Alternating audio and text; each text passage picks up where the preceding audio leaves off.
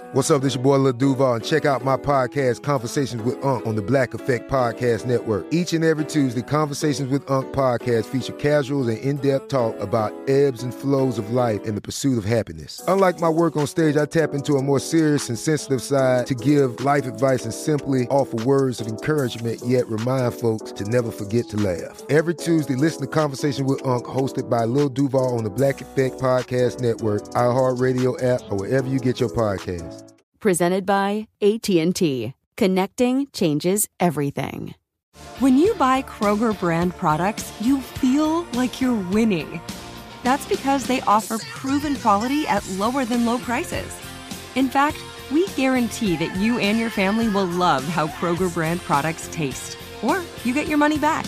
So next time you're shopping for the family, look for delicious Kroger brand products, because they'll make you all feel like you're winning. Shop now, in-store, or online. Kroger, fresh for everyone. Hey everyone, this is Jody Sweeten from the podcast How Rude, Tanneritos. I've been needing a quick getaway with my family, and the 2024 Hyundai Santa Fe is the perfect vehicle to take us there. It has standard third-row seating, so I'm able to pack my entire family, plus pets, in the car, while also having enough room for our camping essentials. Available H-Track all-wheel drive will get us through any dirt trails, and available dual wireless charging pads will ensure we never have to worry about getting stuck with a dead phone in the middle of nowhere. Visit HyundaiUSA.com or call 562-314-4603 for more details. Hyundai, there's joy in every journey.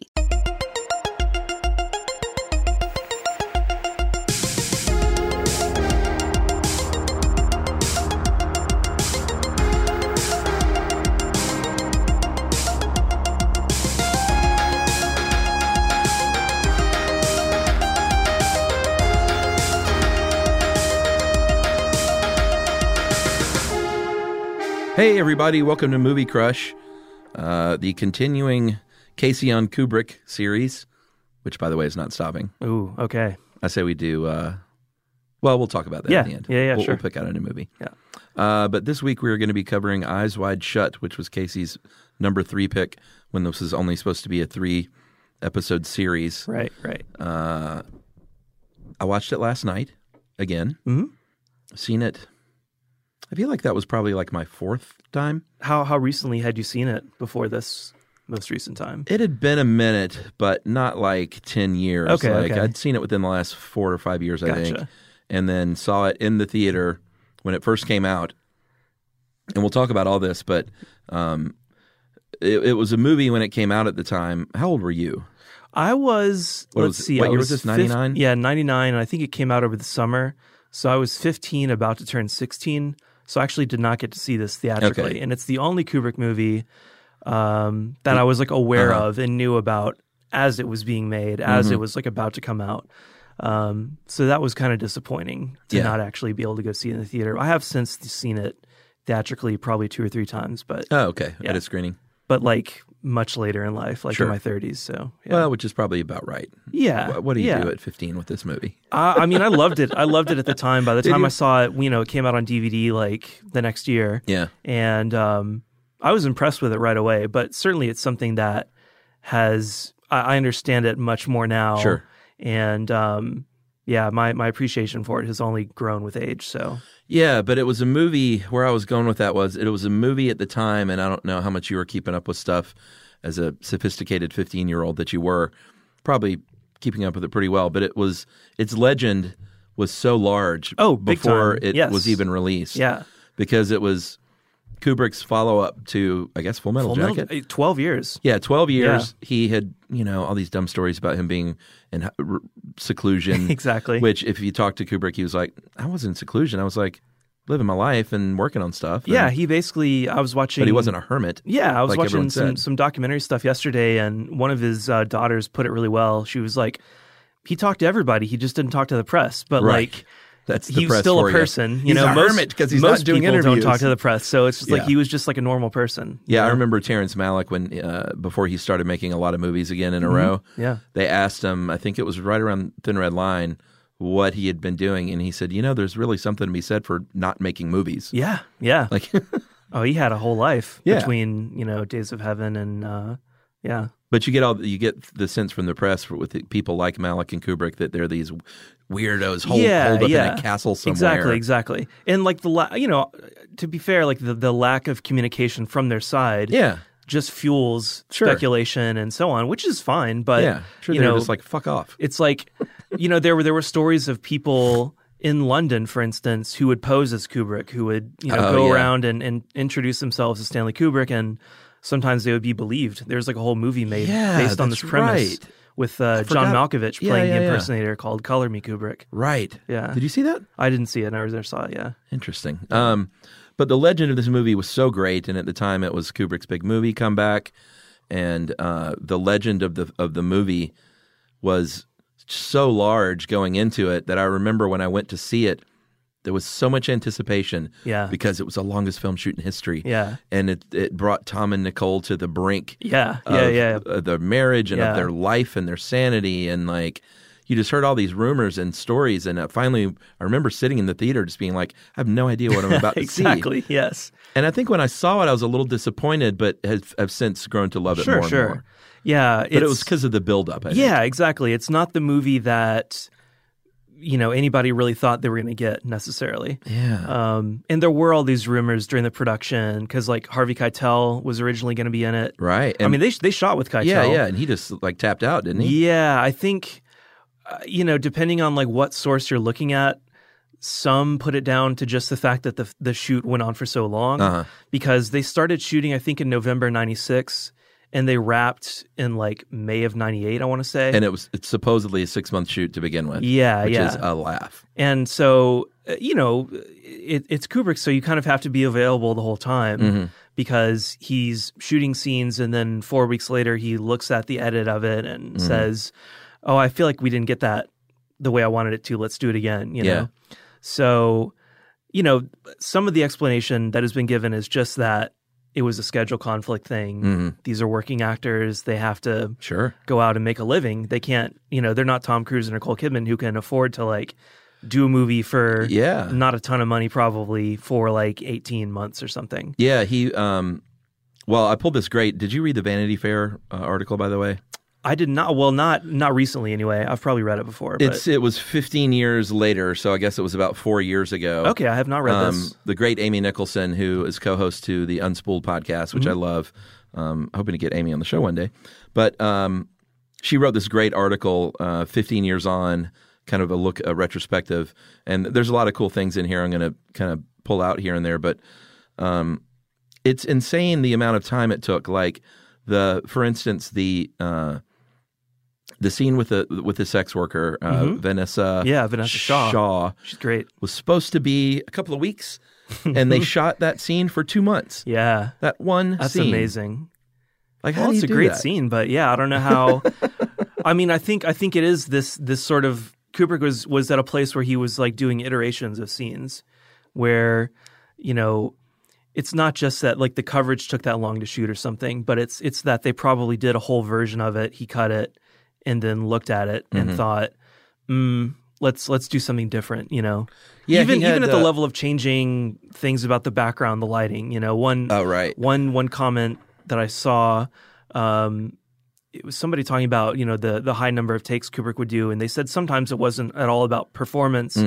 It was just that he would look at the playback and then say that ashtray is like facing the wrong direction. Oh, God damn it. And it'd be like, okay, give me one exactly like you just did, but we're going to fix that ashtray issue and go again, know? Yeah. So, oh, man. Yeah. I mean, well, to clear it up for the listeners, Harvey Keitel was playing the Sidney Pollack role. Yeah, Victor Ziegler. By the way, Sidney Pollack just... Oh, I love him so much as an actor. Yes. I mean, he was such a legendary director, but some of my favorite Sidney Pollack work is as an actor. Absolutely. Husbands and Wives is one of my favorite roles. Yeah. And Emily and I still quote that line in Husbands and Wives when he's dating the younger girl at the party and she embarrasses him and he drags her out there and he goes, "You're a fucking infant." So we always quote that line. But he said Sidney had the thing. He said the rest of us poor bastards were able to get 16 weeks of filming for $70 million with a $20 million star. Somehow Stanley worked it where he could get 45 weeks of shooting for $65 million.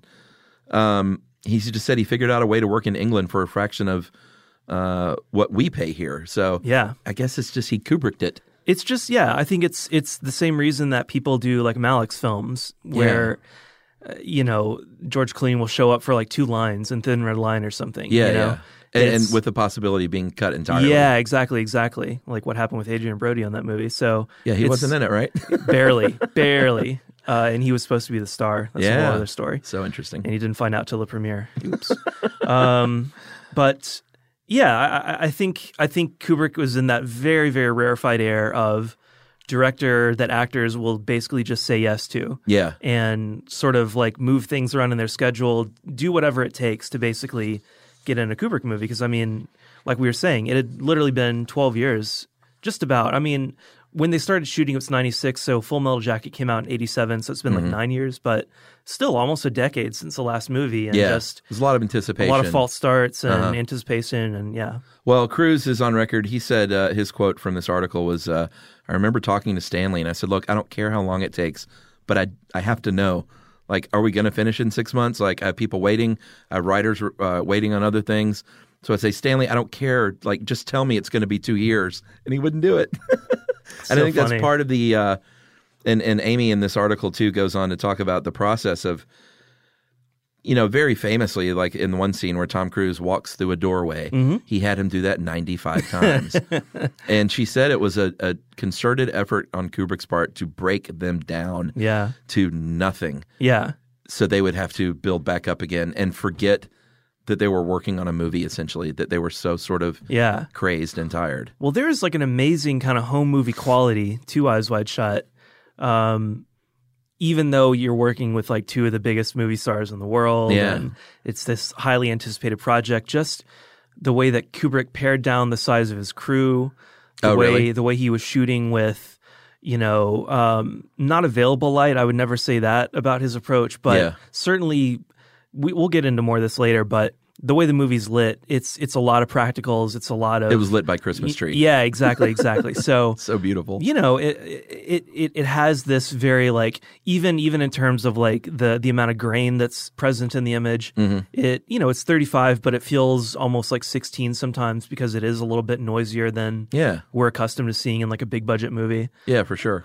There's like a real like handmade quality to this film, I think. Yeah, that gives it that super personal, super kind of, like I said, handmade quality. Well, and I think I didn't see a ton of like Kubrick's known for those just super long tracking shots and dolly shots. Yeah. And there's not a lot of that in there. There's like some Steadicam, but that's about it. Yeah, I don't think he ever does a little bit of like, handheld, but not much. There's like a handful of dolly shots when it's like Tom Cruise walking down the street, and there's shots that are where the camera is kind of parallel to him. Yeah. But yeah, other than that, it's just about all either very, very cleanly done handheld kind of operation or Steadicam or tripod. Yeah, I know the handheld is most notable to me in the scene. The really long scene where, I know that doesn't narrow it down, but the really long scene with Nicole Kidman. The argument, Yeah, the fight scene that really kind of sets up his whole left turn into his weird night. Yes. There's a lot of handheld in that, and that scene is long and should have been long and fits, and she's so good. Yeah, when she's like doubling over with laughter, the way the camera just pans down, and the operation's incredible because it's like her timing and the way the camera just follows her immediately. They're like perfectly in sync. Yeah. And you can tell that probably took who knows how many takes or days to get that. Well, and then right. with her performance, like knowing that she did that God knows how many times. Yeah, and still feels completely fresh. And, so real. Yeah. And Cruise, I think, in that scene, he got hammered in the press, and I didn't realize how widely his performance was panned. But listen, Tom Cruise is a world-class flake when it comes to Scientology and things like that. Right. But I think the guy is a legendary actor. Oh, yeah. And an amazing actor. And if you look as much as I hate to admit it sometimes. Yeah. I mean, if you look at his great. performance in like Magnolia from right around the same time. Yeah. Like Frank he T.J. can bring that realness and that intensity and so on. Yeah. And really kind of disappear into a character and play against type and all that kind of stuff. He's completely capable of doing that. So I think, whatever else you can say about Eyes Wide Shut or about his character, his performance, and so on, like it's exactly as it was intended by Kubrick. Yeah, like Dr. Bill is a very reserved guy. Yeah, like he doesn't outwardly emote much. No. There's a lot going on in his being. He's meant to be kind of an everyman, kind of just an average guy in a way. Although he is a doctor. He's like upper middle class, but he at wields the same that time, doctor like, card like a badge. Yeah. It's but so funny. at the same time, he kind of he goes home, he sits down on the couch, he watches football, and has like a Budweiser, like which to me, those shots are always so funny to me because I don't completely buy Tom Cruise as that. No, every exactly time, as that like, guy. Both times that he opened the Budweiser can, I was like, "Come on, he's not doing that."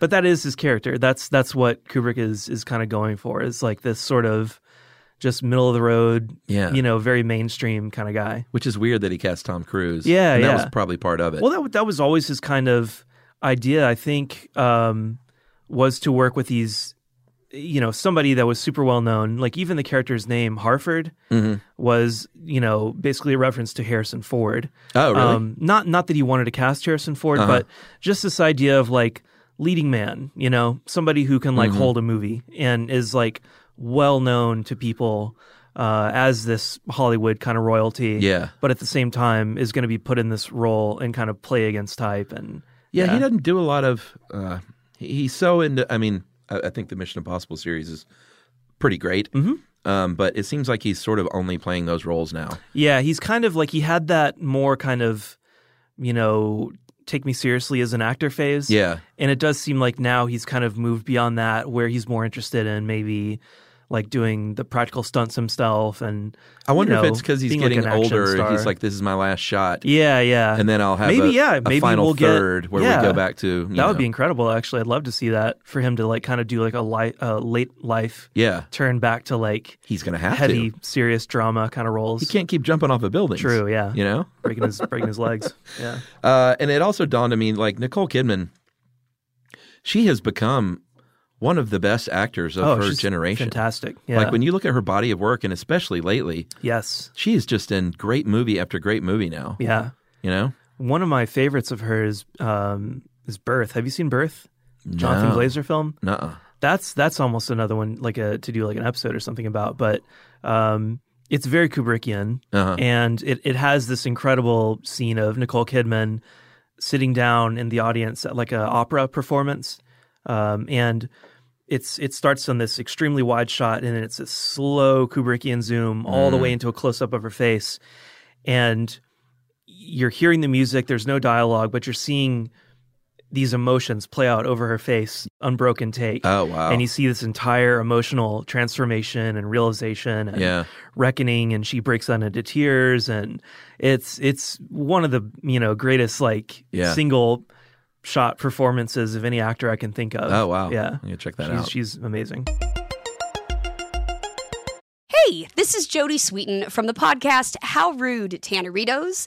As a nostalgic voice from your past, I'm here to remind you that amongst the stressful and chaotic existence we live in 2024, you deserve to get away. It's time for a vacation, no matter when you're hearing this. And let me tell you how you'll get there. The 2024 Hyundai Santa Fe. Want to bring the family to the mountains with the Santa Fe's available H-Track all-wheel drive? Well, it's got standard third-row seating and available dual wireless charging pads for the kids who just want to stare at their phone and not talk to you. You know what I mean. Visit HyundaiUSA.com or call 562-314-4603 for more details. Hyundai.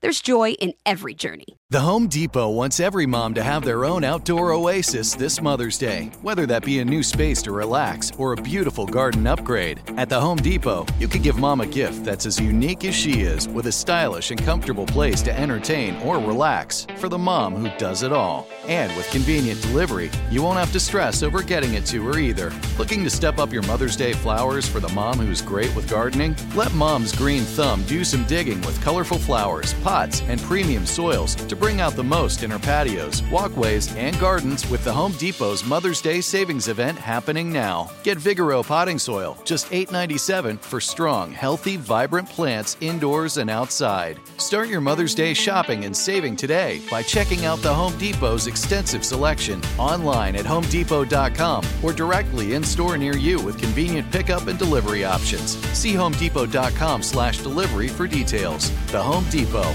How doers get more done. If you use paper, you're a human. But if you choose paper, you're a papertarian. Someone who lives a paper-based lifestyle because it has a positive impact on the planet. And also because it's the easiest choice you'll make all day. Seriously. It's as easy as reaching for boxed instead of bottled water. It's as easy as opting for beauty products that come in paper packaging. It's as easy as grabbing eggs in a cardboard container. And that's all in one trip to the grocery store, which, if we're being honest, you were planning to go to anyway. But paper isn't just an easy choice. Papertarians know that it's the smart choice, too. Because paper comes from trees, a renewable and sustainably managed resource. And paper products are designed to be recycled. In fact, when you choose products that come in paper-based packaging, those fibers can go on to be recycled up to 7 times. So why wouldn't you go papertarian? I'll wait. Learn more at howlifeunfolds.com/papertarian.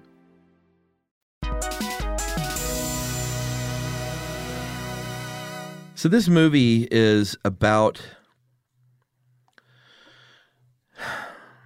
marriage and fidelity. It's about a lot, yeah. But it kind of hit me more than ever last night. It's really about sex in almost every way. Yeah. Like every character in this movie almost, they're driven by some that. sort of sexual transaction. Yes. Or sexual tension happening. And obviously with the Illuminati orgy fuck party stuff. Yeah. That's the obvious thing. But like the Alan Cumming is the hotel desk clerk. He's hitting on him hard. Is just like eating him alive with his eyes. Yeah. And the two models at the party early on are just writhing and like it's so sexual. Yes. Like they're practically dry humping him in this party. Yeah. And the guy, the bear and the Hungarian, whatever. Yeah. Emily last night, by the way, does not love this movie. Uh-huh. She just kept yelling things at the screen while I was watching it. But she was like, dude, get out of her fucking face. Like, he's just so predatory. Yeah. The whole movie is, like, when he rents the costume, that could have just been a very simple costume rental. Right. But yet it's a they whole throw in this other whole thing with crazy thing, the daughter, pimping out the daughter of these Asian guys in drag. Yeah. There's sex everywhere. Yeah. Yeah, even the patient's house that he goes to, and she confesses, supposedly that she has this love for him. Yeah, and he's like, "What are you talking about?" He's like, "I don't even. We've never had a conversation outside of your father's health." Let me ask you something. With that character, later in the movie, after I think it's he calls again. Yeah, and I'd forgotten about that scene. I did too. What is that? Is he trying to reach her? Yeah, I think he's sort of like, I've struck out here. Is that the deal? And he's kind of like, well, I've got this other kind of like iron in the fire. I could maybe rekindle and because is that your take? Is that he has once he learns that about Nicole Kidman's story about the naval officer, and that even though nothing happened, he is not the center of her life. Yeah, he trying to get laid? His whole worldview has been rocked. Yeah, and I think I don't know if he's like single-mindedly. If that's the only thing that's motivating him is to go out and have sex with somebody, revenge sex. But it's definitely a strong element that's mixed up in there where he's trying to sort out his feelings of jealousy and betrayal and just like he was so secure in what he thought was his marriage and his relationship and so on, and to have that certainty just completely demolished. Yeah, man. And the root, like, if you men only knew. He just doesn't know what to do with that. He doesn't know how to handle it. So I do think that was his motivation for calling back. And then, of course, when it's the boyfriend that comes to the phone in that second scene. Which pulled me out, by the way, because that fucking guy from Dharma and Greg. Oh, yeah. It's like that'll date a movie. Yeah. Like, that's true. That guy. I didn't recognize him, but now that you say it, I totally get, that is him. Yeah. So she tells him that she had this fantasy of this naval officer. Yeah. Kind of destroys his world because he very sort of, I don't know if it was cocky, but just very confidently was like, well, of course I know you've never cheated on me. Yeah, I think that's what bothers her is that he is so sure of it that it shows in a way, even though what he's trying to say, I think, is that he trusts her, he has confidence in her, he just wholly believes that she would never do anything to hurt him in that way. Right. But there's still kind of like, you still want to have that 1 or 2% of like a little bit of jealousy just because it shows that you care in some way, you know? Well, and it's also the message he sort of delivers is like, you are not a sexual creature like except men are. through me. Yeah. It's like, men, we all know what men are like. Yeah. Because you're a beautiful woman, therefore he definitely would have wanted to sleep with you. Uh-huh. That's like the only possible motivation a man would have to hit on you, talk to you or whatever.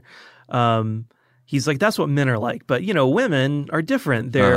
He doesn't say this, but the implication is like they're more maternal, they're more domestic, they're more like, their sexuality is not so like wide open as a man's is. And she wants to tell him like, don't be so sure of yourself. Like, because this thing happened. Yeah, because this thing happened, and I really wanted it to happen. Nothing came of it, but if things had gone a little differently, maybe it would have happened. And she still remembered it, however many years later. Yeah, and that's what drives his every action from that point forward. He's obsessed with this. Yeah, and I should mention that the one part of this movie that I really still don't like was the flashback to the naval officer. I agree. Completely. The way he shot it was agree. Very. It dates it. It looks very 90s. Yeah, it's and just like not Kubrick. Kubrick. What do you call that method? The step printing, I guess. Yeah. The kind of it's shot at like 12 frames a second or something like that. Yeah, it just didn't fit Stanley Kubrick's style at all. To me, it's kind of like the best way I can like sort of rationalize it, I guess, is that he's trying to visualize the kind of old-fashionedness of these visions that Tom Cruise is having. Yeah, that he's having these very almost kind of because I guess we'll talk about the source a little bit, but it's based on this like 1920s. I know nothing about this novel by Arthur Schnitzler, which is set in Vienna in like the 19th century. Oh, interesting. So it's you've got kind of like Freud, you've got kind of repressed sexuality playing in there quite a bit more. And I think it's something, the reason those shots of the naval officer Nicole Kidman are so kind of like corny feeling, I think is almost that he's going for this kind of old-timey feel. But I agree, it's completely, that's not what, like an American man in the 1990s would envision, it would be like softcore porn or something, would be more the visual style to go for. Yeah. And evidently Kubrick, rather purposely tried to fuck with Tom and Nicole's marriage. During that scene especially. Yeah. But not allowing Tom to be on set. Yeah. Didn't let him be on set. Wouldn't allow her to say what happened. And then evidently when they shot it, spent a couple of weeks for what ended up being seconds of flashback where he put them in, it said in more than 50 erotic positions. And just like, this is, I think, where all of the Kubrick thing came to such a head of him being a manipulator as a director. Yeah. Because they suffered, and they both are on record in this Vanity Fair article about how it really, the lines became blurred, and it really did fuck with their marriage. Yeah. Something I was watching last night, Nicole Kidman talks about what really excites her about performance as like an actor. And she said it is those moments where the line between your personal life and your character start to blur, and you can't see that line anymore. She said it's a very exciting thing. It's also a very dangerous thing. Yeah. Yeah. And Cruise, well, here's the deal. Everyone knows Tom Cruise is, like, regardless of what you think of his talents, he is one of the hardest working actors. Absolutely. At his craft. Yes. He is very well known for just, and it's not just like, hey, I do my own stunts, but like, will do anything to nail his part. Yes. And now he's working with the master of all time, but not necessarily known for being the master director of actors. Right. And he wanted to please him so much. Yeah. He got an ulcer during the filmmaking, but would not tell Kubrick about it. Yeah. Because he didn't want to give him that. Yeah. And then Todd Field, who's great in this movie, is Nick also had Nightingale. an ulcer. Or I think Todd Field's ulcer came later when he was dealing with the studio on either Little Children or In the Bedroom. Yeah, where did he go? Those were great movies. I know. I love both of those films, and he's a great actor in this movie too. I really enjoy his performance. But I distinctly remember reading about Todd Field having to go back and forth with, maybe it was Harvey Weinstein or somebody, but Oh, really? It was kind of a nightmare producer scenario, and Yeah. he just got like a massive ulcer from the stress of that situation. Well, he as a director, he certainly knows what he's talking about. But he said that you've never seen two actors more completely subservient and prostrate themselves at the feet of a director than Tom and Nicole did. Yeah. And I believe it that it was working with Kubrick, and there were rumors already that this could be his final picture. Mm-hmm. And I think Tom and Nicole were at a place where they, like you said, he could afford to take off that time and not make another. He probably lost 20 out million. on probably 2 times 20 million. Yeah. With the time it took. Right. But I could see them being just like, we'll do 1,000 takes, Stanley. Yeah. If that's what you want. Yeah. Because you're a genius. Yeah. And he was. It's like, oh man, I've got these two. Yeah. I could so fuck with them, and I am going to. I was reading or listening to something where the cinematographer Larry Smith said something to the effect of Kubrick didn't do as many repetitive takes on this film as he had on other films. Oh, interesting. Maybe because Tom and Nicole were more prepared than usual.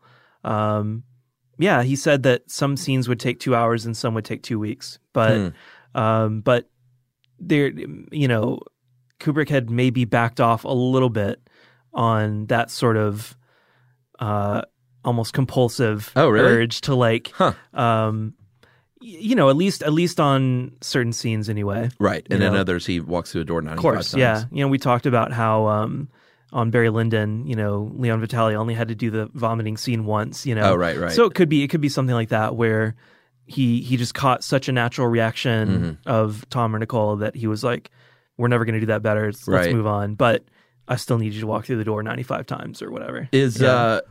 Vitali's in this too, right? He's the red cloaked mastermind of the ceremony of the orgy. He's remove your clothes. Exactly. Yeah, he's the one who speaks. Yeah. Ask for the second password and all that. Yeah. All right, we'll get to that stuff because goddamn man, what a interesting turn that movie took. I know, right? So Sidney Pollack, I love it at the beginning of this movie. He's got this Christmas party, and then the next thing you know, he's with a sex worker who's shooting up a speedball in the upstairs room. Yep. And she's like basically dead, and Tom Cruise ODing, revives her just by saying, open your eyes, look at me. Yeah, Mandy, open your eyes. Yeah, which is kind of interesting. But God, Pollack is so good. I love Harvey Keitel, but I'm so happy that it ended up being Pollack in this film because Pollack just has that like Hollywood royalty.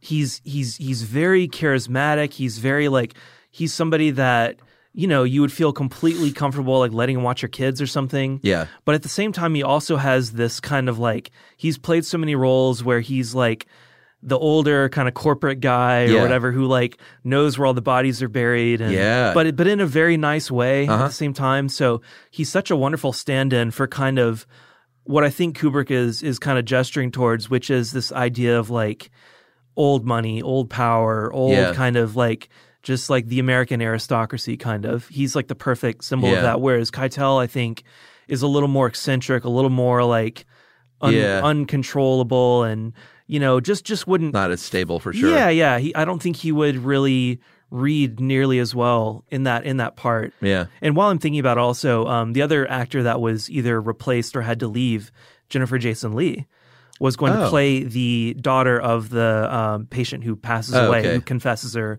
love to Tom Cruise. Yeah, I didn't know that actor who played her in this. I don't know that she's done. Yeah, I'm not familiar with her either. She looked a little unhinged. Yeah. But that's just interesting. Those two, didn't make it through the production. Oh, interesting. Yeah.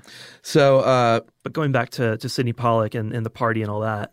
Yeah. Well, I think he after the big night out. Yeah. Which we'll talk about in greater detail. Yes. He comes back, and the whole next 30 minutes or so is him sort of trying to undo the things. Or like he literally goes and checks in on every kind of retraces his footsteps. Yeah, before, like but now it's daytime. He finds out Nick Nightingale. Yep. He believes has been abducted and killed. Yep. He finds out that, which is funny too, because Alan Cumming in that scene, he's like, "Did you notice anything weird?" And he's like, "Well, just these 9 things." Funny you should ask, because actually, he had a black eye and he had these seemed intimidating scared. guys around him, and they whisked him away, and they So said, funny. we're going to forward his mail and all this kind of stuff. And Tom Cruise is being flirty back in that scene. Yeah. I think because he wants kinda- to get what he wants. Exactly, yeah. And he knows that this guy's just like, licking him up and down with his eyes. Yeah. Did I say licking or looking? He sounded like he said licking, Probably actually. either one. Yeah.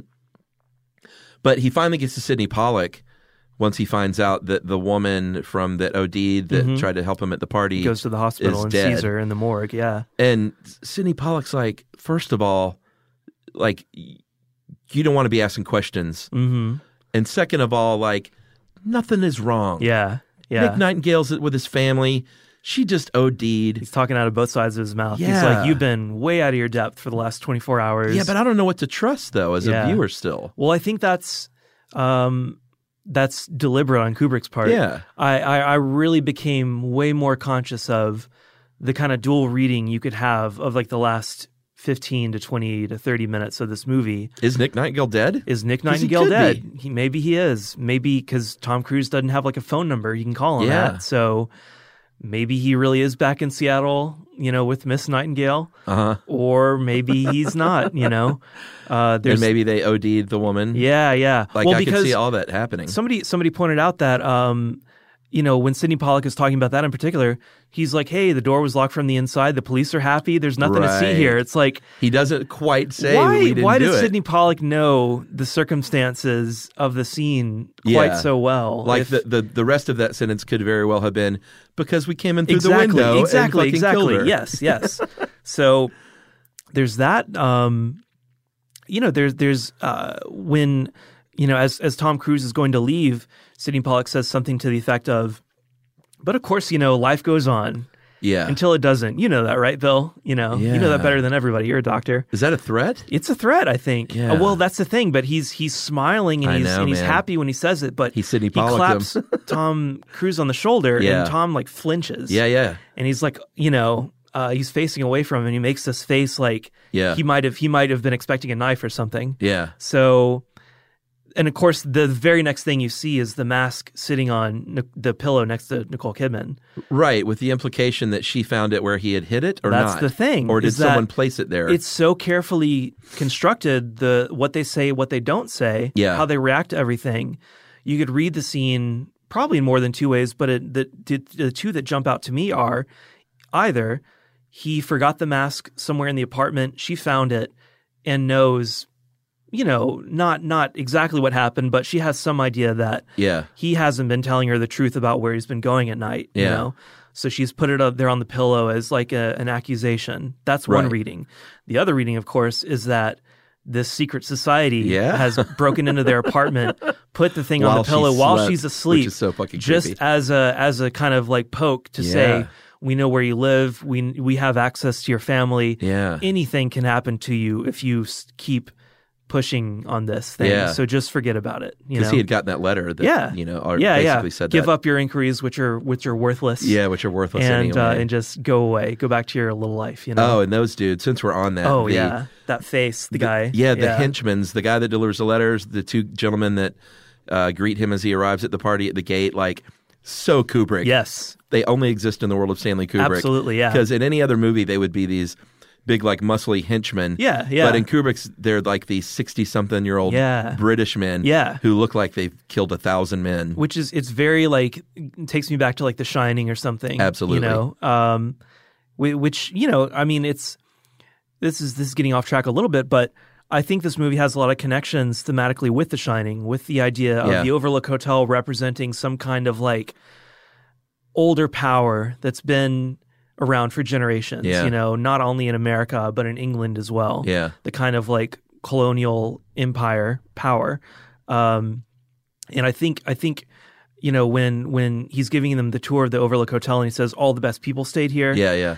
Like Sidney Pollack's character is also quote unquote all the best people. Uh-huh. It's that same class of like the 1%. What do you want to call them? You know? Yeah, Kubrick loves that world. Yeah, and Barry Lyndon, yeah. very much the same thing, where it's like you see him ascending the ranks and starting to rub elbows with these people. And again, like in Barry Lyndon, even though he's risen to a certain level by marriage, he still kind of has his low status in the kind of final view of things, because he doesn't have a title, he doesn't have proper ownership of this estate. And so when he is introduced in that one scene to the king, all the king says to him is just kind of like, good, raise up a company, go fight the American rebellion, you know? And it's like, to the king, he's nothing, you know? And even though he has status relative to his servants and so on, he's ultimately a nobody in the grand scheme. Yeah. And it's the same with Tom Cruise in Eyes Wide Shut, where it's like, he's a doctor, he has this nice apartment, he's, you know, his status as a doctor does kind of grant him access to, he can move in the world, you know? Well, that's what I'm saying. He flashes that doctor card around. It's like a detective. Yeah, you know? like a badge. Like, I'm a doctor. I mean, that, you know, I think like writers have talked about, especially the detective story, as a way for a character to kind of traverse the whole spectrum of like, from the upper crust to the underclass, you know? Yeah. They can move throughout these different worlds, and it's a way for writers to kind of depict the whole kind of variety of people and statuses and classes in society. His sort of medical license is kind of like his version of the badge in Eyes Wide Shut. Yeah. He's able to... You know, he's able to check in on a body at the morgue, but he's also able to like get a costume at 3 a.m. You know, like he can. It allows him to kind of move through society. But ultimately, when he comes into conflict with somebody who has real power, Sidney Pollack character, he is like put in his place very quickly. Yeah, and feels like a pawn. Yeah, which he is. Yeah, in a larger game that he has no idea even about. He didn't even know it existed. Yeah. You know, he just catches this glimpse at like this whole other subterranean world that he had no idea existed. And you know, when in the final scene of the film, where Nicole Kidman, or I think Tom Cruise says to Nicole Kidman, we're in the toy store. Yeah, in the toy store, he's like, "What are we going to do?" Yeah, which again could be either about, what are we going to do in our marriage? Are we going to stay together? Are we going to split up? That's how I read it. Or what are we going to do? We've been threatened. They've been in our apartment. Well, they know he who tells we her are. Everything. Yeah, he tells her everything.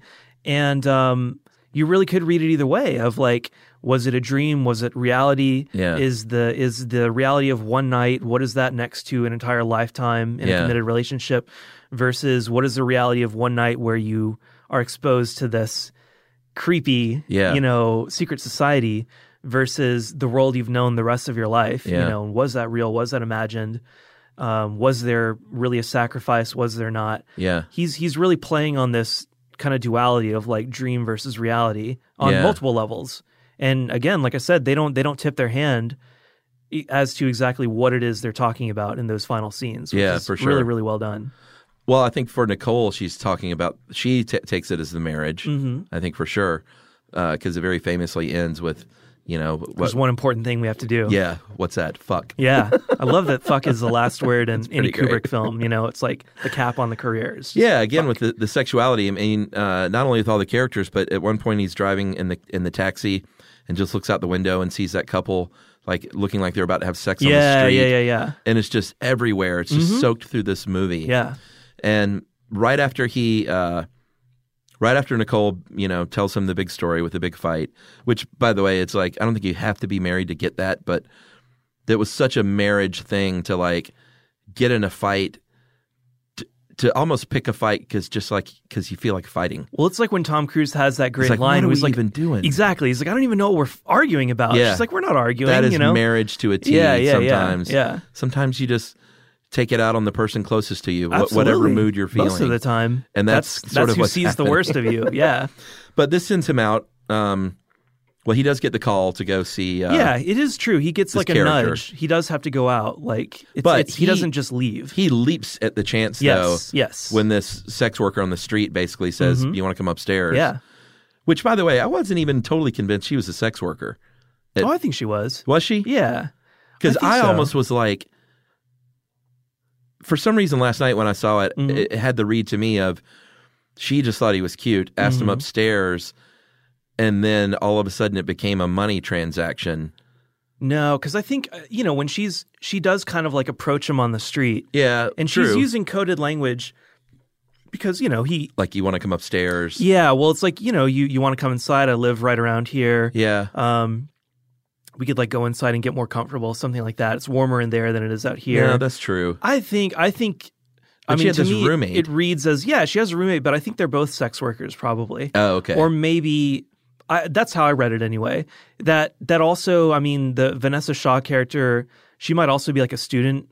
There's like a whole other.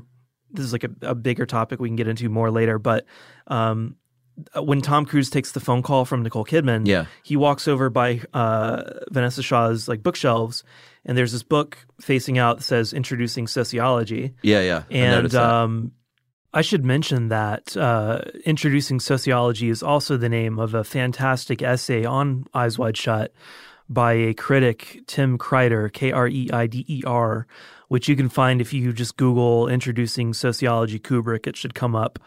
But a lot of this kind of class-based analysis of the movie comes from that essay, and so I definitely want to encourage anyone who's interested in this kind of line of thinking about the film to check that out, because it's one of the best pieces of writing on this film I think I've ever encountered. So I think the idea is that maybe she's like a student at NYU, but she's also doing this on the side, pay for tuition, Maybe so. Because that's what it feels like. It feels like a couple of college students. I don't think she's like... she doesn't read as like a sort of tragic streetwalker that's like hooked on drugs or something like that. She still seems like she's kind of, somewhat educated, somewhat like from probably a middle class kind of background, but she's chosen this line of work, right? Or maybe that's for one just reason how or Kubrick portrays the sex worker in his world. It could be, yeah. But when he comes back it's interesting when he comes back the next day and he's kind of retracing his steps. There is like a negative consequence on everything. Like he goes back to see her. First of all, he walks in a very bizarre scene, just meets this roommate and is practically having sex with her within a minute. Yeah. He's like, there's just this crazy tension going on. Which is why I took it to mean that she was also potentially a sex worker and that she had heard from her roommate that really handsome doctor. This is a really handsome guy, nice guy. Yeah, rich. We didn't even have sex and he still paid me, this kind of stuff. Like that's probably, she was probably charmed by him, right. And so that's why I think, and the fact that Tom Cruise knows that she knows, he was already there to pay for sex anyway. Right. I think kind of like... he still hasn't gotten laid. It's like an icebreaker between the two of them. Yeah. Where it's like immediately sex is kind of on the table. It's like a possible thing. Because they're having that conversation about like, she's out right now. I don't know when she's going to be back, she may not come back at all. And like they're in that narrow kitchen and she has to kind of scoot by him at the table. Yeah. And they're like just a couple inches apart. They're kind of rubbing on each other. So... the sexual tension you cut with a knife for sure. Yeah, and then the consequences overnight. He learns that the other Vanessa Shaw is HIV positive. Yep. So it's this weird thing where it's like the movie is all about sex, but there's always this negative consequence. Well, that's the Victorian kind of like 19th century, like the sort of like repressed vibe, the kind of Freudian vibe of which came from the source material. Yeah, exactly. Like this idea that, that was kind of Kubrick's idea. I think was his thesis was sort of that, relationships, sexual relationships, romantic relationships had not perhaps changed so much since that era. That we flatter ourselves sometimes as living in this like modern, enlightened kind of world, but maybe it's a little more old school and kind of still like repressed and kind of just not as modern or as sophisticated as we might think. Yeah, because he's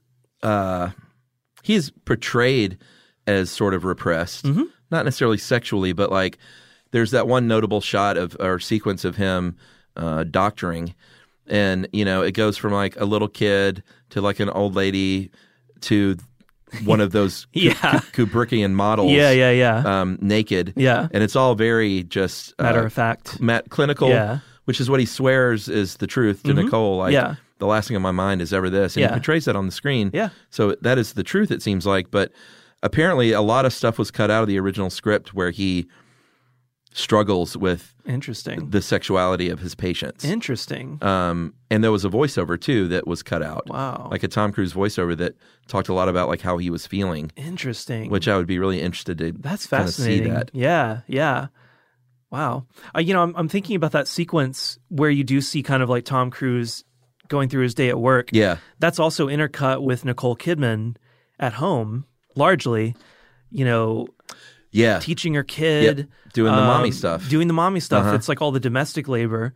And I think that's a really interesting kind of scene that, because I think it's a very, very deliberate thing the movie is doing, showing that they're both working, even though she is quote unquote unemployed, even though she's a homemaker, mother, whatever, that they're both performing labor. They're both, kind of playing a role in society and that they're both kind of workers in a certain sense. Yeah. That's a whole other thing. Just Nicole Kidman's place in the relationship as somebody that she had an art gallery, but it went under. Right. She's not working right now. Yeah. She's kind of like a kept woman. She's kind of like the trophy wife or something. The first line of dialogue that Tom Cruise, first line by anybody in the movie is, "Honey, have you seen my wallet?" Right. So if you reduce it to that, when Tom Cruise is like naked. The wallet. He's the breadwinner, and so on, the provider. One of the first things that Nicole Kidman says, she answers him. She says like it's on the bedside table.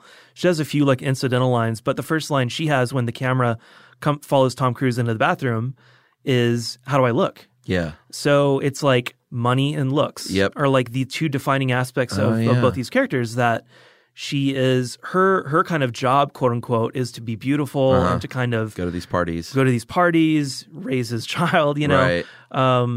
And his job is go out, do the doctor thing, provide this big apartment, and that is they're living in a very traditional, old school kind of single income, family kind of style. Yeah, really interesting because like the mundaneness of that stands in stark contrast to this night that he has. Yeah, exactly. He's coming from the most kind of cliche, normal, middle of the road, average kind of existence. Yeah. They are living in New York City, so it's not like they're like in the suburbs or somewhere rural, which would maybe even be a little bit more to that, common lived experience. Yeah, it would have been a little on the nose. Yeah, but I'm kind of surprised it wasn't like, a Connecticut suburb. Yeah, exactly. So he's still, he's a little more urban. Yeah. He's a little more like, he kind of moves in these like slightly more rarefied circles, but he's basically an upper middle class guy. Yeah. And, but he has access to this, more kind of rarefied air. Yeah, it's interesting. He's always in a suit almost, unless he's like in bed or something. Yeah. But then that last bit, pre-Toy Store, that last next day scene, basically, after he breaks down and says, "I'm going to tell you everything." Yeah. There's three things that you don't see at all in the movie up until that point.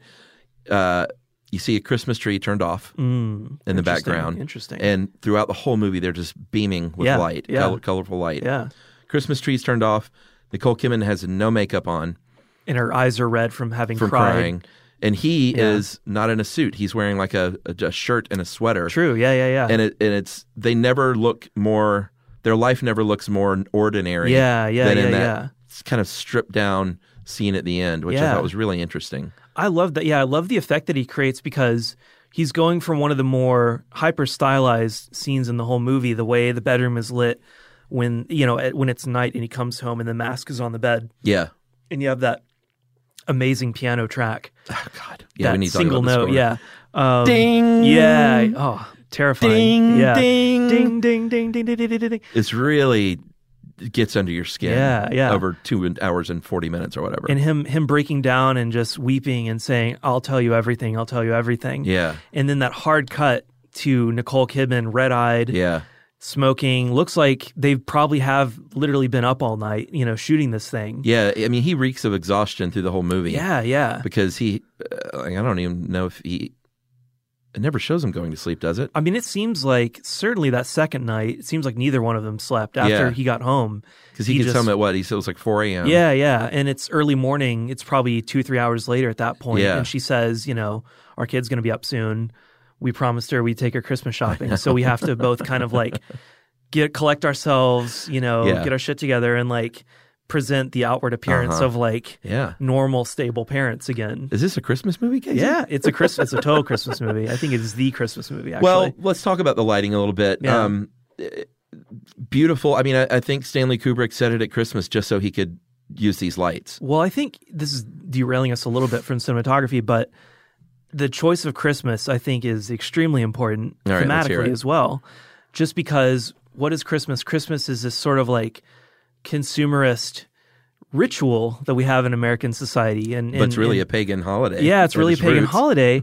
And, on the one hand, it purports to be about Christianity, religion, all that. But at the same time, it plays such an important part in our economy where like the fourth quarter for retail especially is just like it is where you make your money for like the whole year kind of if you're in certain business. So it's this duality of American society that we put kind of like more of like a meaning on certain things, but underneath it there is just this kind of like brute consumerist capitalist kind of thing happening.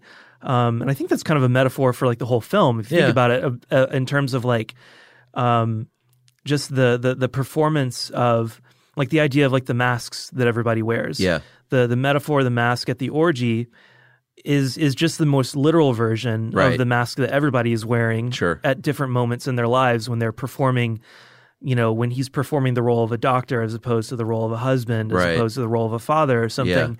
Like when Sidney Pollack and his wife greet them as they come into the Christmas party, they're performing the role of this like, older married couple, very successful.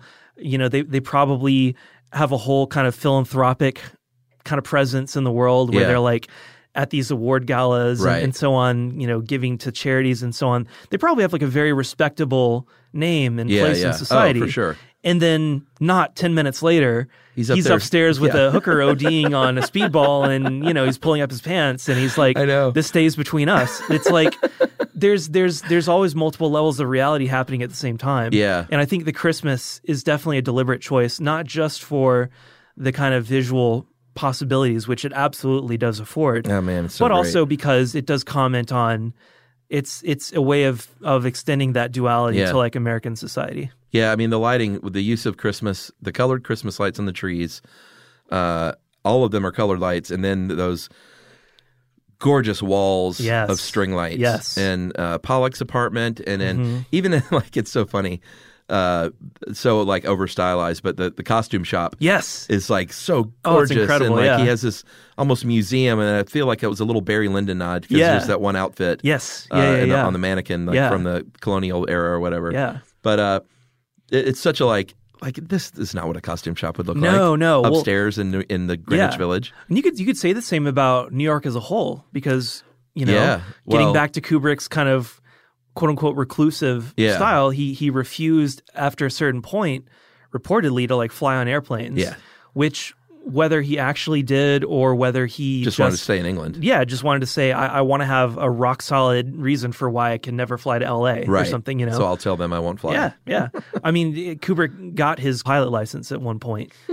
So, he was funny. very familiar with aviation. Yeah. And so it's not that he was averse to the idea of flying. It could just be that once he saw kind of how the sausage was made from a flying standpoint in Hollywood, he didn't feel comfortable, getting on a commercial plane where you don't know who's piloting the thing. He knows how much can go wrong or something. But it's interesting though. Like he very famously recreated Greenwich Village in London and sent his assistants to... He had like a whole second unit go to New York, like apparently like measuring the distance between newspaper boxes to get it perfect, but it doesn't feel like New York though. No. Like when I was watching it, and I think that some of it's London, like the scenes where you see, again, where it's those tracking shots of Tom Cruise from the side walking down the street. apparently some of that is actually like London streets. Right. But it doesn't ever feel like New York to me. And when even though it's dressed up like New York. When it's the straight on shots that are tracking back with Tom Cruise, where you see the background, behind him and he's directly facing camera, those are like rear projection plates that were actually shot on the street in actual New York. Yeah. But I think, and Tom Cruise is just on a treadmill, and they're basically like, they're projecting this image of, and the car scenes too, right? Yeah. I think Kubrick was going for a deliberately stylized, deliberately dreamlike. I think so. It's New York, but it's not quite New York. That's kind what of feeling. That's what I took from it last night, because I was like, I've been to New York so much since I first saw this movie. Yeah, I was like, man, that's you never see those. It's so streets. not New York. Yeah, but it gave it this off kilter feel, right down to like, the gang of toughs. Yeah, that basically kind of call Tom Cruise gay. Yeah. And it's that's a very interesting scene. Like it borders on a hate crime.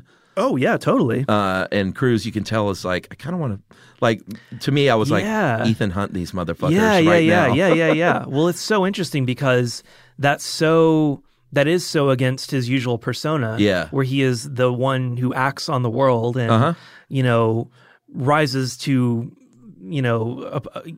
kind of strike back against opposition and so on. But in that one, he's outnumbered like I think he did the 10 to count. 1. I think he was like, all right, that's way too many guys. And he's just like, I'm going to get my ass kicked if I even do anything. So all I can do is just suck it up and like, just take it. Just try to like move beyond it. Yeah, but it fits because it's a movie so much about his sexual frustrations. Right. Because he's always striking out. Yeah. And then in that scene, he's basically his masculinity is called out. Yep. But he can't do anything about it. So once again, it's another form of sexual frustration. Yeah. Just piling on him. Yeah. He's just getting dumped on left and right in this movie. Hey, this is Jodie Sweetin from the podcast How Rude, Tanneritos. As a nostalgic voice from your past, I'm here to remind you that amongst the stressful and chaotic existence we live in 2024, you deserve to get away. It's time for a vacation, no matter when you're hearing this. And let me tell you how you'll get there. The 2024 Hyundai Santa Fe. Want to bring the family to the mountains with the Santa Fe's available H-Track all-wheel drive? Well, it's got standard third-row seating and available dual wireless charging pads for the kids who just want to stare at their phone and not talk to you. You know what I mean. Visit HyundaiUSA.com or call 562-314-4603 for more details. Hyundai. There's joy in every journey. The Home Depot wants every mom to have their own outdoor oasis this Mother's Day. Whether that be a new space to relax or a beautiful garden upgrade. At the Home Depot, you could give mom a gift that's as unique as she is, with a stylish and comfortable place to entertain or relax for the mom who does it all. And with convenient delivery, you won't have to stress over getting it to her either. Looking to step up your Mother's Day flowers for the mom who's great with gardening? Let Mom's green thumb do some digging with colorful flowers, pots, and premium soils to bring out the most in her patios, walkways, and gardens with the Home Depot's Mother's Day Savings Event happening now. Get Vigoro potting soil, just $8.97 for strong, healthy, vibrant plants indoors and outside. Start your Mother's Day shopping and saving today by checking out the Home Depot's extensive selection online at HomeDepot.com or directly in-store near you with convenient pickup and delivery options. See HomeDepot.com/delivery for details. The Home Depot. How doers get more done. If you use paper, you're a human. But if you choose paper, you're a papertarian. Someone who lives a paper-based lifestyle because it has a positive impact on the planet. And also because it's the easiest choice you'll make all day. Seriously. It's as easy as reaching for boxed instead of bottled water. It's as easy as opting for beauty products that come in paper packaging. It's as easy as grabbing eggs in a cardboard container. And that's all in one trip to the grocery store, which, if we're being honest, you were planning to go to anyway. But paper isn't just an easy choice. Papertarians know that it's the smart choice, too. Because paper comes from trees, a renewable and sustainably managed resource. And paper products are designed to be recycled. In fact, when you choose products that come in paper-based packaging, those fibers can go on to be recycled up to 7 times. So why wouldn't you go papertarian? I'll wait. Learn more at howlifeunfolds.com/papertarian.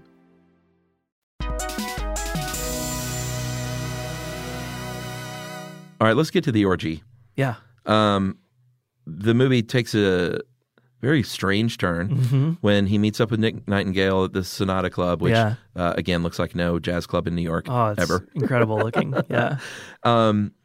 And he tells him about this crazy thing, like, you wouldn't believe it. They blindfold me. I'm paid to play the piano, but the blindfold, like, Last time it slipped off a little bit, and I could see what was going on. And so he gives him the Fidelio password, which I've used that as a joke a lot. No one ever gets it. Yeah.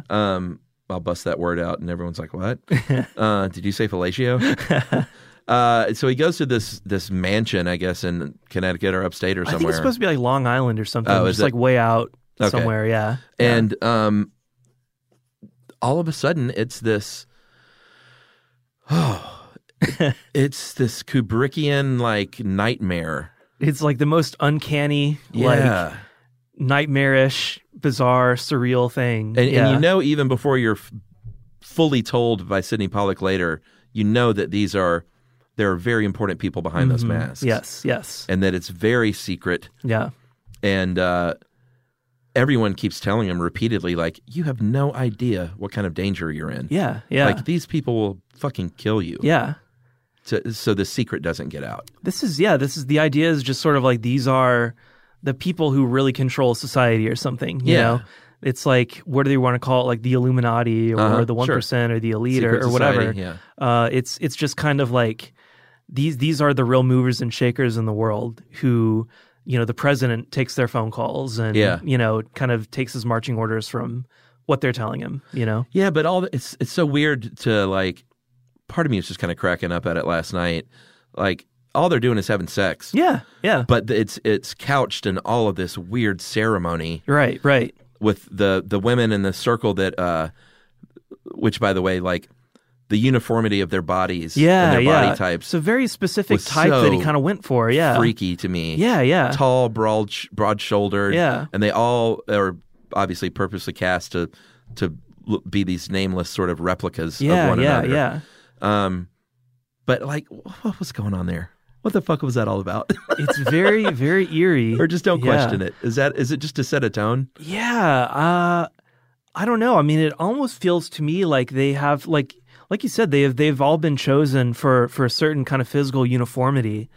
But there's just something so ominous about that because it was terrifying. The uniformity of it just implies that they've probably had to go through so many more, like, where are they finding these women? Like, what happens to the ones who don't make the cut? Like, it's just very, very, very odd. I love the one line it reminded me when Tom Cruise is like, because they're like, you know what this means if you take his, if you take this on for him. Yeah. She's like, yes, I do. Yeah. And Tom Cruise with Sidney Pollack is like, what the fuck happened to her? And he was like, she got her brains fucked out. Exactly. Same thing that happens every other night. It's like, that's it. We put her in a car, sent her home. She was fine. Yeah. There was nothing wrong with her. But I don't think I believe that for a second. Well, he says, he's like, it was only a matter of time. It was the same one you already saw OD that one time at my party. Right. So I think he's really leaning hard on the fact that, like, she was a junkie. This is somebody that would have OD'd at some point anyway.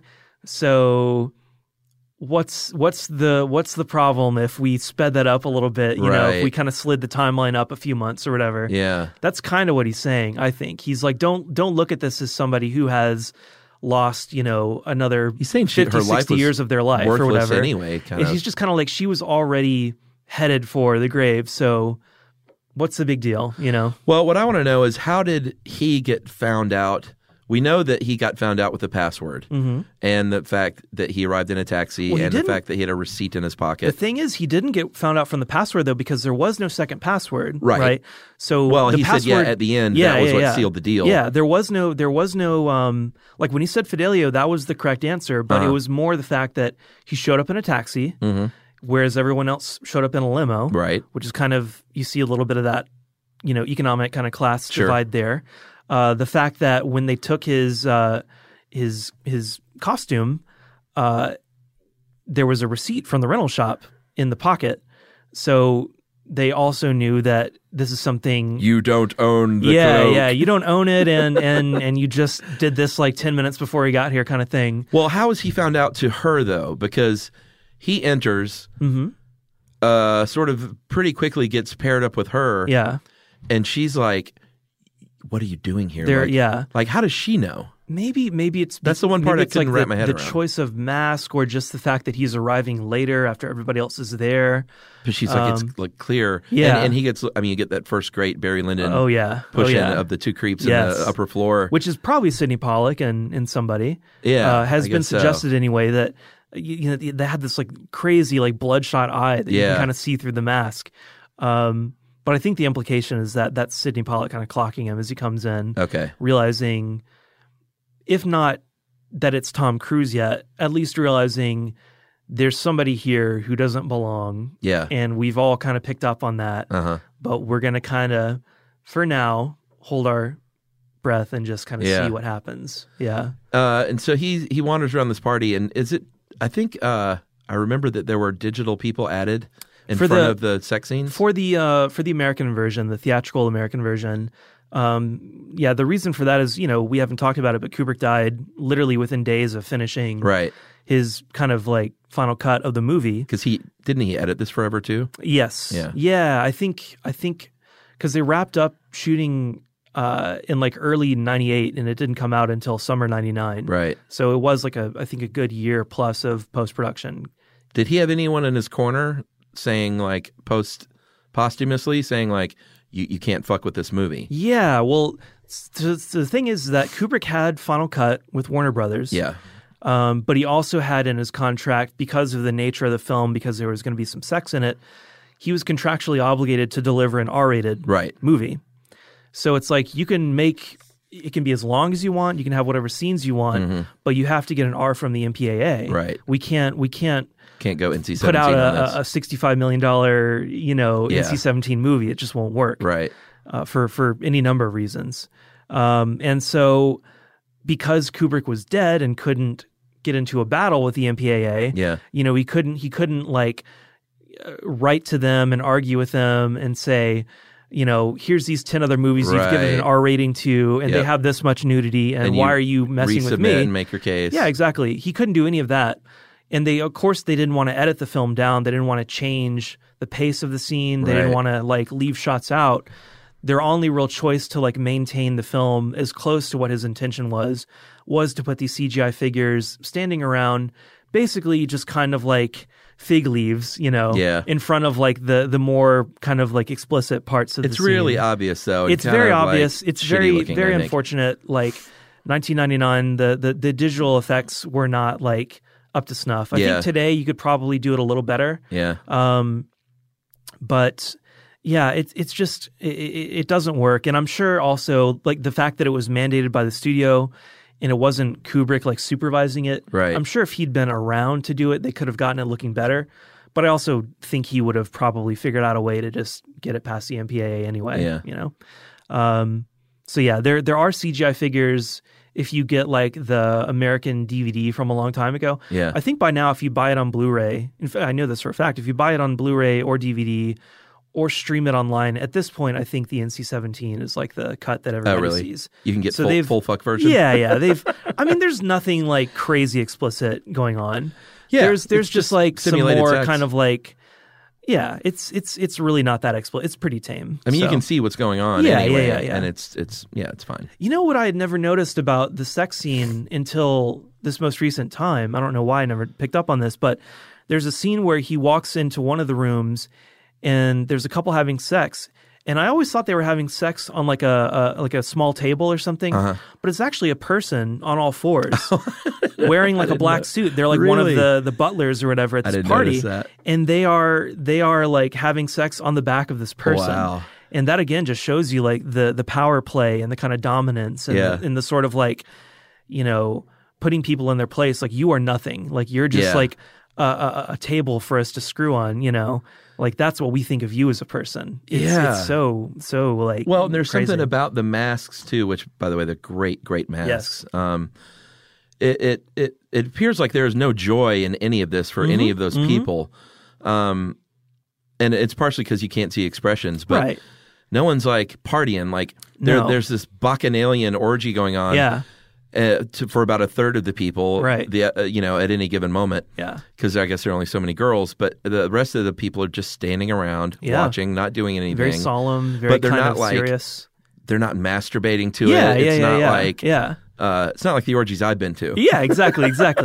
Real life orgy is very different. Yeah. But and when he one of my favorite parts is when he gets told that his when he's totally found out and he says your limo driver or your taxi driver needs to speak with you. Yeah. And they walk through the saddest slow dance you've Strangers ever seen. in the Night. Strangers in the Night playing. Yeah. Which totally reminded me of kind of the ballroom scene in The Shining. Deliberately so, I think. Yeah. And then, when he walks through, and I've seen this movie 4 or 5 times, but when he's like, "Oh, sure, I'll go with you to talk to my taxi driver," and he opens the door, and it's fucking everybody. Yes. Just looking at him. Yeah. And just last night, again, I'm getting chills. I was just like, as soon as he walks in that room, out loud, I went, "Oh, fuck." Yeah, you're in some deep shit. Yeah, and I even knew it happened, but it was still so powerful. Yes, yeah. So creepy. Oh, it's just that, it's that uncanny thing. It's that there's something about the way he composes an image. Yeah, man. Like the symmetry of it, the lighting of it. Uh-huh. Everybody's in these kind of like darker cloaks, and he's, the master of the ceremonies is in the red one in the center. Yeah. And you just know, like, you've arrived at this kind of like tribunal council, whatever. Yeah, it's that so is gonna, menacing. like, yeah, it's tonally. Yeah, it's like you've been called in by like the principal, and like you're about to get chewed out. Like, I'm surprised they let him go, because when I first saw it, I thought he's like dead. going to get a train pulled on him or suffer the worst sexual humiliation. humiliation you can imagine. They kind of skip over what happens, because they tell him remove your clothes. And then the next thing is he's kind of, I don't even remember what the next scene after that is, but he removes he comes the mask. home maybe. Well, the lady stands up. That's and it's right. Like, that's Stop. right. That's right. Okay. Yes. You're right. I'm surprised they let him go. Yeah. And he comes back the next day. I think it's, It's just crazy. I guess you could say, like, if maybe they decided we have to let this guy go because he's tied too closely to the Zigglers and Sidney Pollack's character, and it's a little messy if we bump this person off. Right. So, and was he behind the scenes even saying like, "Hey, listen, I know this guy. Yeah. He's a well-respected doctor. It's like his head. We got too many connections here. Like, I think the practical thing is, I can talk to this guy. But why wasn't he invited? That's a good question. Yeah. Well, he's not. He fits the bill in most ways, I bet. Yeah, but I think maybe he's a little too common. He's a little too really, even as a wealthy New York doctor. That's his place. That really shows who they were. Exactly. They're several tiers above where he's at. Yeah. Because you look at Tom Cruise and Nicole Kidman's apartment. It's a nice place. It's a very nice place in New York and Manhattan. That's millions and millions of dollars, but it's not Sidney Pollack's place. It's not a mansion. It's not. He doesn't have an entire wing of Renaissance. No. Sculptures and stuff upstairs. Like, Sidney Pollack is many magnitudes wealthier. Well, and I think that's one of the. This movie has a lot of things to say, but I think wealth and status has a lot to do with it. Yes, which is a kind of through line in a lot of Kubrick's work. Yeah, it's a through line in a lot of his work, and I think this movie, like, we were talking about that book that's in the hooker's apartment, introducing sociology. Yeah, like, I think that is, when you said earlier, like, the whole film is about sex. I think it's also about money. Yeah, and it's about money, because he's always buying his way. Yeah, out of things. That's. Even his name, Dr. Bill. It's like kind of a pun, Yeah, because he's always buying his way out of stuff. Yeah, like whether it's I'll pay you 2 times over rental fee for the costume, or wait here in the cab. I'll give rip you, up that $100 bill. And which I was always just like, what? can you tape that together? Is that still valid currency? Yeah, you can. Okay. There's a certain amount of serial numbers you have to be able to read on it to make it like relevant currency or whatever. But it is sort of like whatever problem comes up, he can just throw money at it. Yeah. When Vanessa Shaw, problem. when Vanessa Shaw says, "How does 150 sound?" He's like, "That sounds wonderful," because that's like nothing to him, Yeah. He's like, "Oh, totally. I would have done like 500, whatever." Well, and the costume guy, he's like, "I'll give you 100 over rental." Yeah. And he went, 200, and he's like, fine, sure. Like he could have said 1,000. Yeah, probably. exactly. And he would have just been like, I got to go to the ATM. Yeah. But yeah, that's and great. people have kind of counted up, like tallied up. Oh, really? What's how much money is he spending on this one kind of wild night out? It was $375 for the costume. Yeah. It's probably $700 to like $1,000 that he spent. Yeah, like it was nothing. You know. Yeah. So he's definitely at a he's insulated a certain extent from stuff that would worry most people. Right. But he doesn't have Pollock money. Yeah. He's not Illuminati. Right. Styled. Yeah. And I think that's kind of Kubrick's commentary, because when we think of, American society, I think our perception is, there's rich people and they're like doctors or lawyers or, that's who like a rich person is. Like they have like the nicest house in the neighborhood. Rich and wealthy are two different things. Yeah. But wealthy is like, you never see those people because they keep kind of a low profile. Right. And they live in like a gated community. Right. They go to, they vacation in the Hamptons. Like you just don't see these people, So there's like this whole other world that like, when you're talking about who the really wealthy people in society are, it's something that mainstream American society barely even realizes exists. Yeah. Yeah, and I think that's played out for sure with this weird sex cult of wealthy, like clearly deciders of world policy. Because I think the idea too is that like, Dr. Bill he's living in this world that is very like conventional. It's also like conventional morality, know? And even like the sexual jealousy that starts to happen in his marriage is tied to this idea of like monogamy and fidelity and fidelio and all that kind of stuff.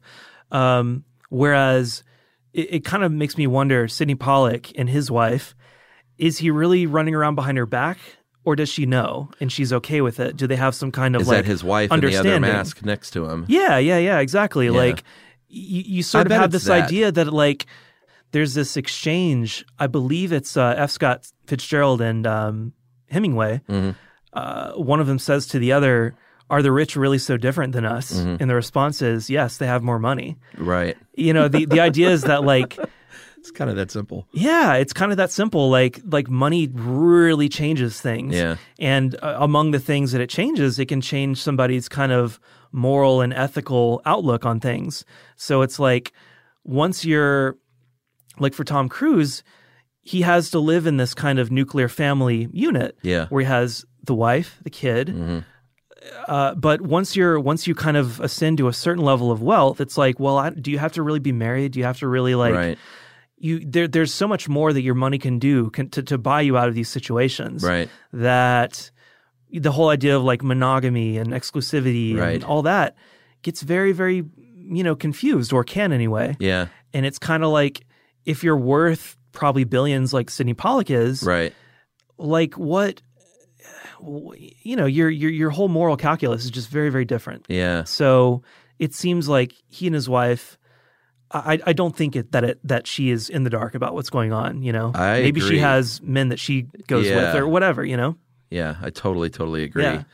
Well, for Cruise and Kidman's part, they always have pretty much been on. They've never come out a ton and talked about like the negative experiences. They tried to stay pretty positive and be like, we loved Stanley. Yeah. And like, I think they still worship him. Mm-hmm. But Cruise did say, and it closes out this Vanity Fair article from Amy Nicholson.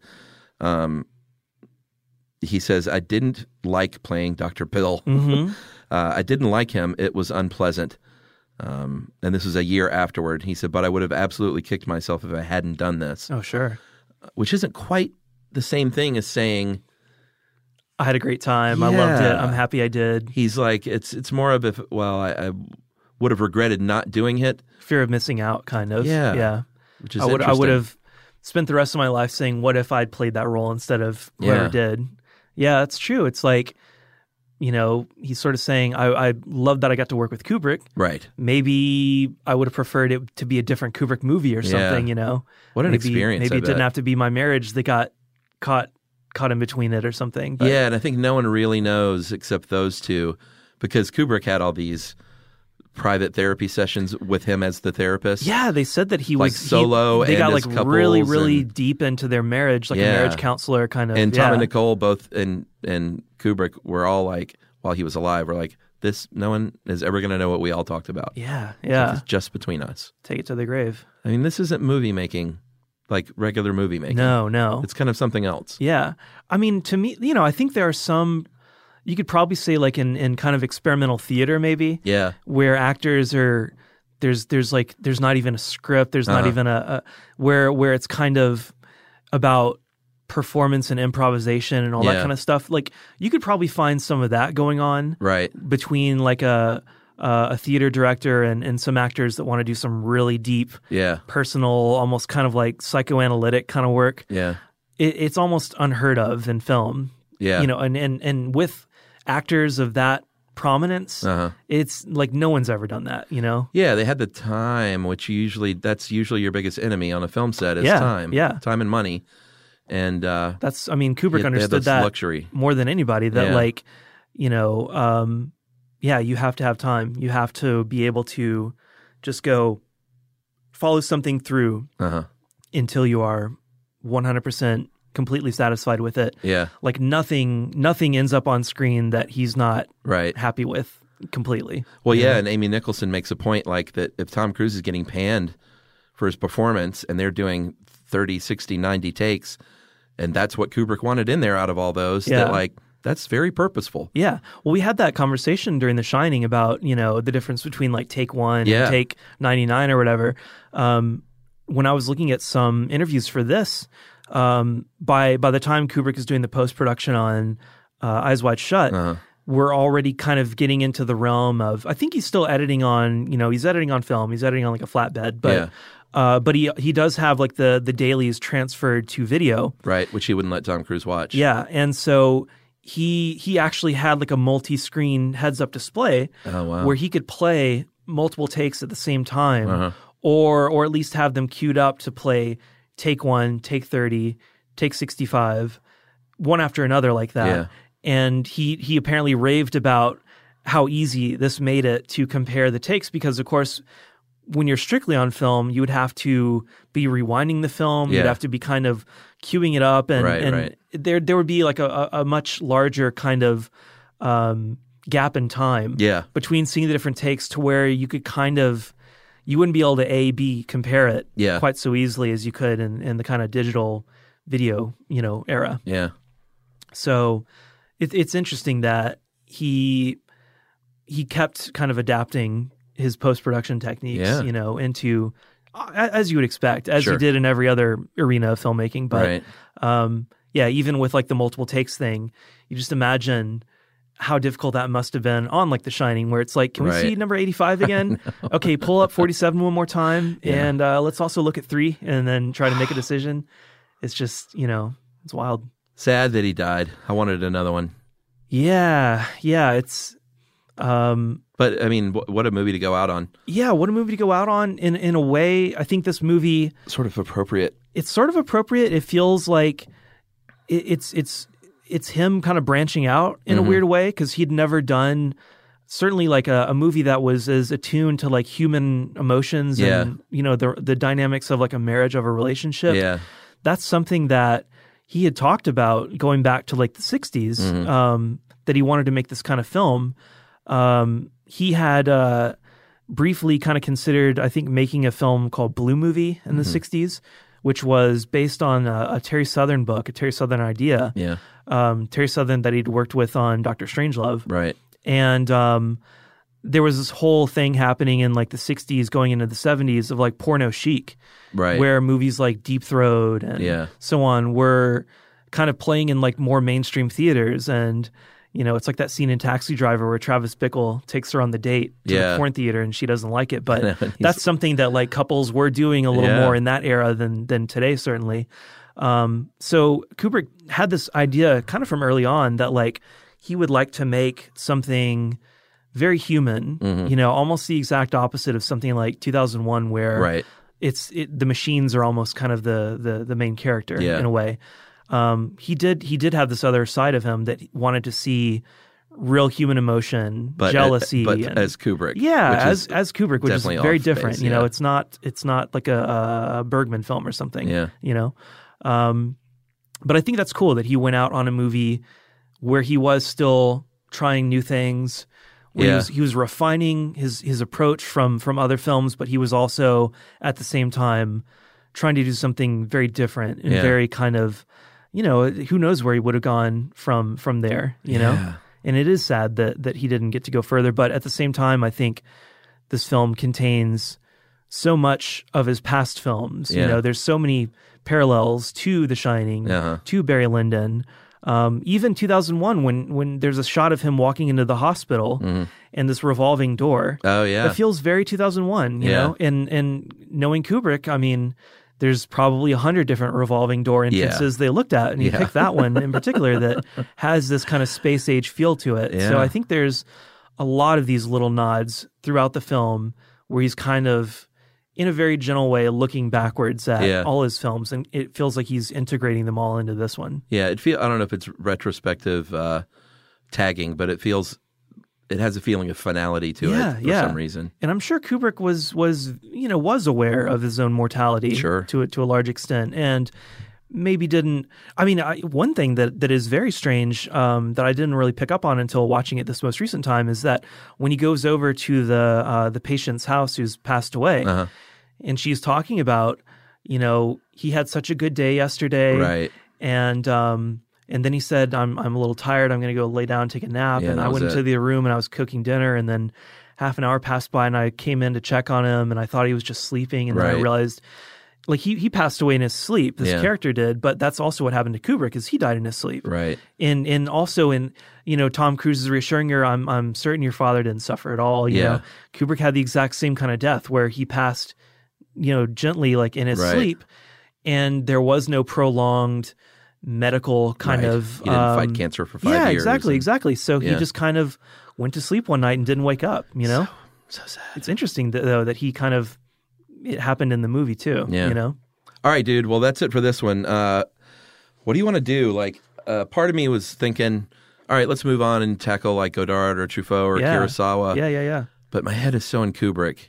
Well... That, like, I feel like we should just throw another Kubrick in there and just kind of keep on this train. I think if we're going to stick with Kubrick, I think the natural kind of next film to talk about would be Paths of Glory. All right. Because... Done. We'll get into it, but it has, thematically, it has a lot in common with, say, Barry Lyndon, The Shining, Eyes Wide Shut. All right, everyone. It's another piece of that puzzle. We're going to keep the Kubrick train rolling with Casey. Look forward to Paths of Glory in a month or so. Yeah. And I look forward to that. I haven't seen it. Awesome. Thanks, man. Thanks.